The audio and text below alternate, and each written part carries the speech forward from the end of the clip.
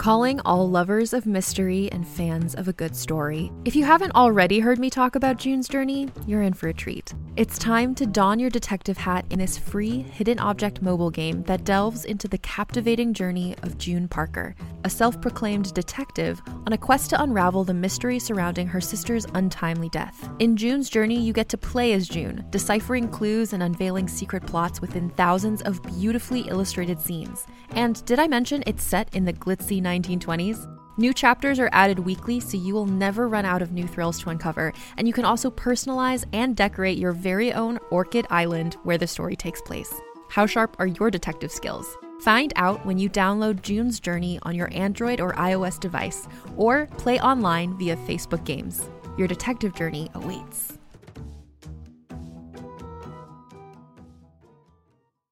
Greetings, adventurers. Today we're excited to introduce you to a new story, Dark Dice, a horror podcast that blurs the line between actual play and audio drama, where the story is determined by the roll of the dice. 6 adventurers embark on a journey into the ruinous domain of the Nameless God.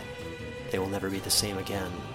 One of the players is not what they seem after a doppelganger, a creature that can assume the form and voice of whatever it kills, infiltrates the team. As the players are picked off and replaced one at a time, can they figure out who the monster is before it's too late? Can you?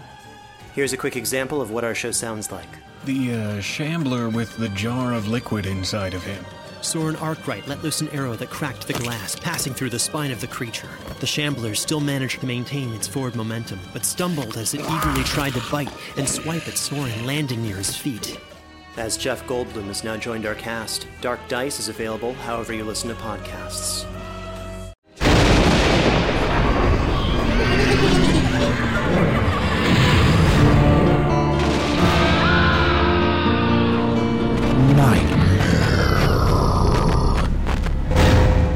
Welcome to the Nightmare Magazine Story Podcast. I'm your host, Jack Kincaid. Nightmare Magazine is edited by John Joseph Adams, and the Story Podcast is produced by Skyboat Media in association with Jim Freund. Our next offering for the July issue is Death and Death Again by Marie Ness. The story's narrated by Stefan Rudnicki. Death and Death Again is copyright 2014 by Marie Ness. Marie Ness lives in Central Florida. Her fiction and poetry have previously appeared in Tor.com, Clarkesworld, Daily Science Fiction, Apex Magazine, and multiple other print and online publications.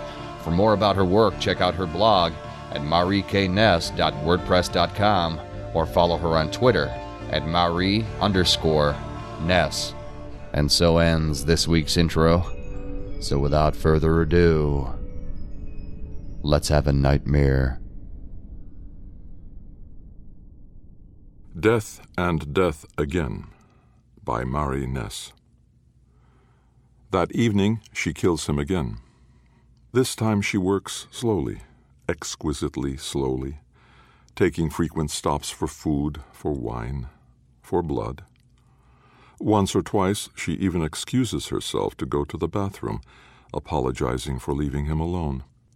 They both know she doesn't mean it. "I don't know why you're even bothering," he says, as she moves her knife towards his tongue. "I sleep better at night," she tells him, cutting into his tongue and catching the blood into her latex-covered hands. They both know she doesn't mean that either. "Do you know how many times it's been?" she asks him the following night. His head is leaning over to the side. She notes that down on her tablet, as she notes down everything. How much he eats, how much he drinks, how much he urinates, how long it takes him to die, how long it takes him to come back.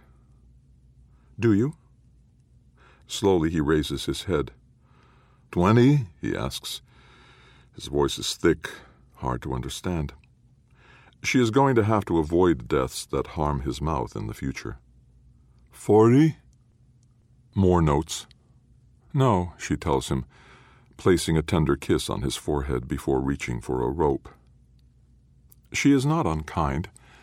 Her notes include records of his favorite meals, which she cooks for him on a regular basis, feeding him by hand herself, bite by bite. She even tried to plant some citrus trees around her house after he complained about the taste of the oranges and grapefruits she gave him. The citrus trees have not grown enough to fruit yet, but someday, she assures him. Someday. She has attached a television screen to the ceiling for when he is lying down, a second one to a wall for when she has him tilted upright. When she cannot be with him, she leaves something else, music, a film, an audiobook, a voice, so he is never truly alone. She comes back from time to time to see him sleeping with a slight smile on his face, as if he is dreaming something pleasant. It gives her a warm feeling, she tells him, and she often lingers for several moments before reaching for the axe or the gun or cyanide, something quick so that this death will not be prolonged. It's why he so often pretends to be asleep. "When did you last sleep through the night?" he asks her once, after she revives him again, after his heart settles a little. "Does it matter?" "It might help." "Don't pretend you care." He doesn't. He hasn't pretended anything in a long while, not since the first time she killed him. He should, she tells him. It might make it easier if he pretended that they were lovers, enjoying a romantic evening together, or spies caught by the enemy government, or knights seeking the Holy Grail, or even that nothing has changed, that this is nothing but a nightmare, that he is home safe in his own bed. Whenever he tries, he remembers the taste of poison, the feel of the rope, the pain of having the skin pulled from his fingers. He never remembers death or what happens later, but he always remembers dying. By now he should have developed some sort of love for her, some sort of Stockholm syndrome, but perhaps the regular deaths have prevented this. "Shall we dance before you die?" she asks. "Fuck you," he says. She nods. "It will have to be a slow one this time. You're taking longer and longer to return." "Did we?"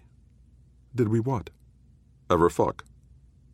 "Interesting," she says, leaning forward. "I wonder if your memory is fading."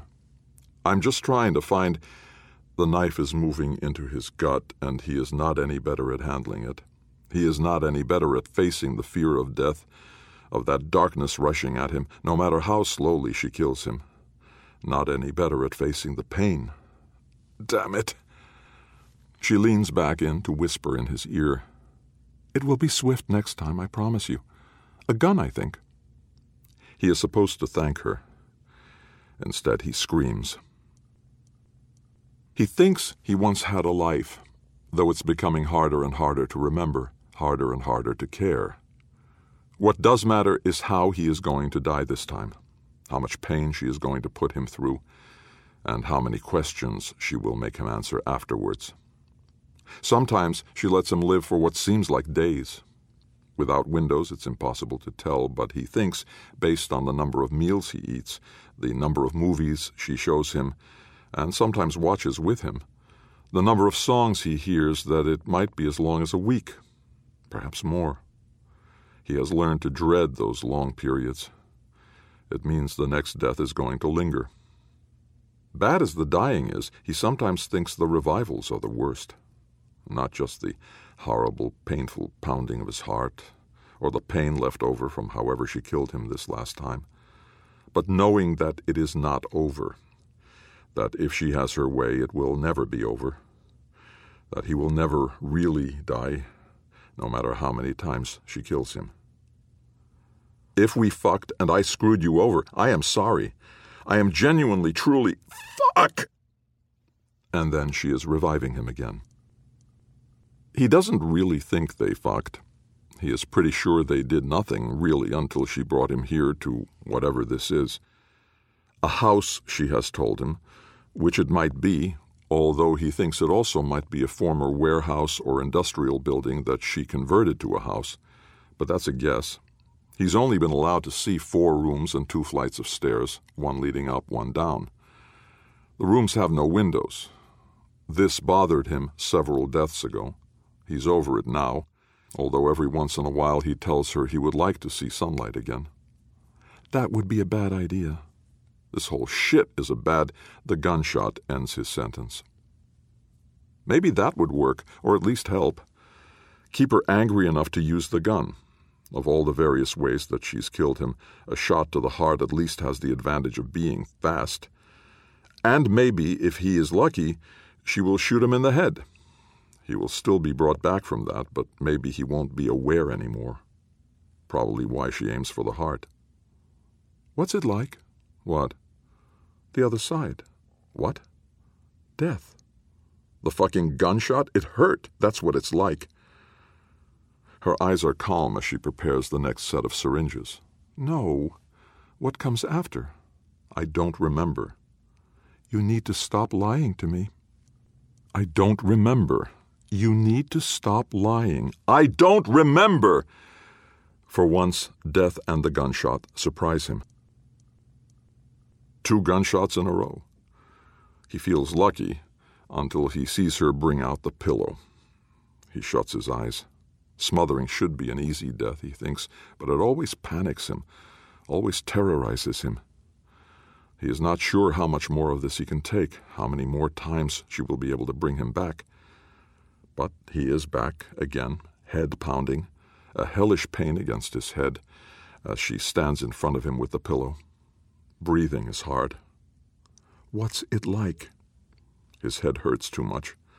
The planet is tilting, and he can't breathe. He can't breathe. She isn't even killing him, and he can't breathe. Answer the question. He can't breathe. The planet is falling, and they are all going to fall off it and go into space, and he can't breathe, and he needs air. Doesn't she realize he needs air? The next awakening is a little less painful. I'm changing your medication, she tells him. I had some problems stabilizing your blood pressure last time. Also, and I am very sorry about this, but I think we're going to remove red meat from your diet for a bit. No, we are not. We are.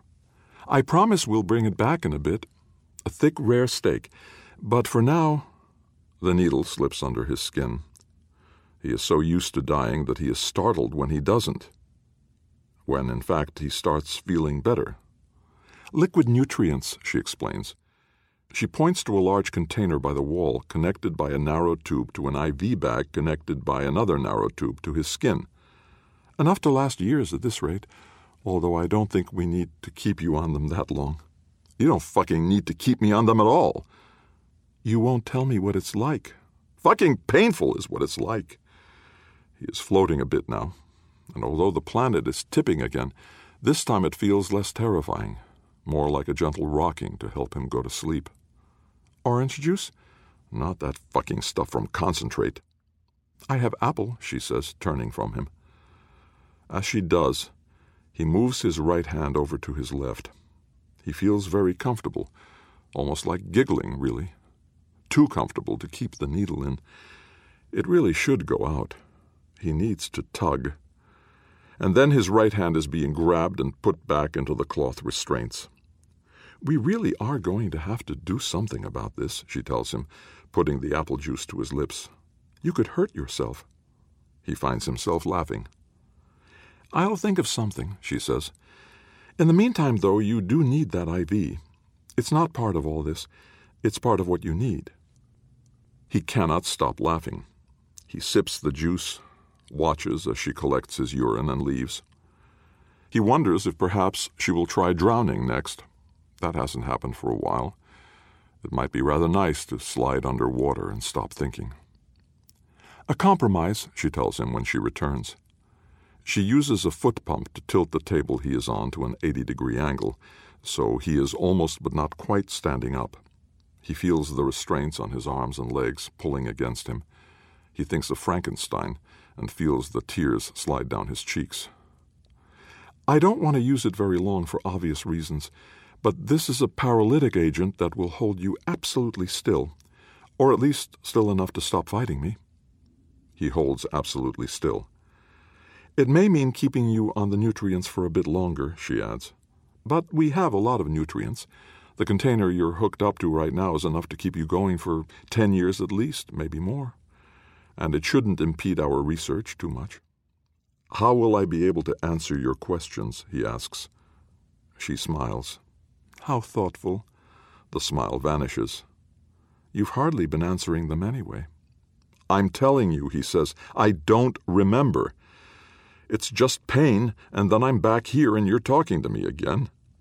Tears fill his eyes. You have to believe me. You don't believe me.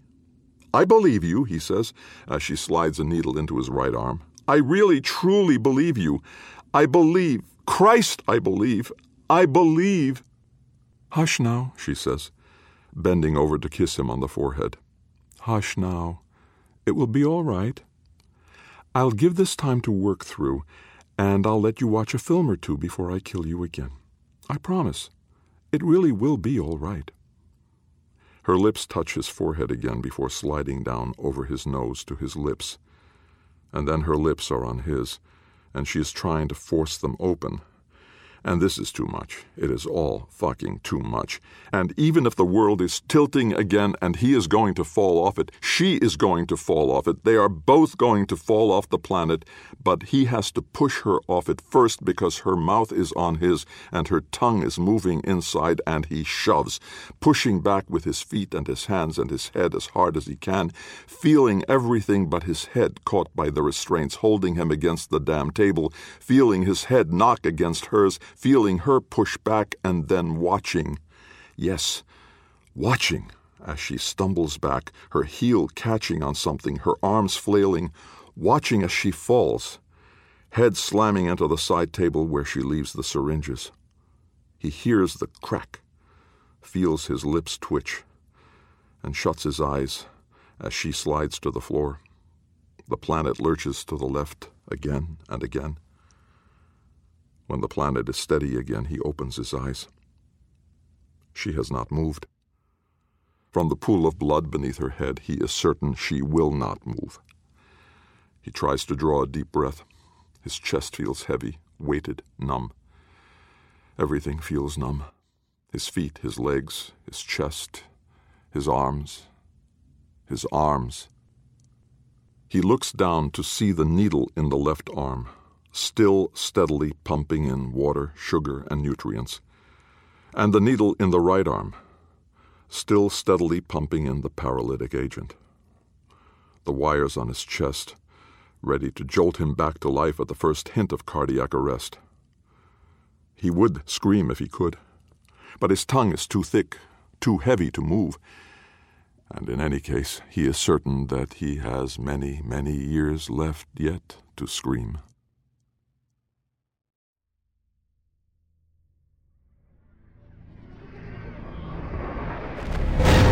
Welcome back. I hope you enjoyed the story. Please consider making a stop at our website at nightmare-magazine.com to leave a comment. Just click on Fiction, find this story, and leave a comment there. Or if you'd like to help spread the word, go to iTunes, find the Nightmare Magazine Story Podcast, and leave a review or rating there. Nightmare Magazine is published by John Joseph Adams. If you haven't already subscribed, check out our many options at nightmare-magazine.com/subscribe. The stories of this podcast are produced by Skyboat Media, the most respected independent audio production team on the West Coast. They are headed by the Audie and Grammy award-winning narrators Stefan Rudnicki and Gabrielle DeCure. You can check out Skyboat Media's website at skyboatmedia.com. Post-production is in association with Jim Freund. Music and sound logos are composed and performed by yours truly, Jack Kincaid. There's other ways you can be notified of new Nightmare Magazine content. You can subscribe to our free monthly newsletter or RSS feed, follow us on Twitter, or like our fan page on Facebook. If you visit nightmare-magazine.com and click on this month's editorial, you'll find links to all of our social media pages. This podcast is copyright 2014 by Nightmare Magazine. Thanks for joining us. Sleep tight.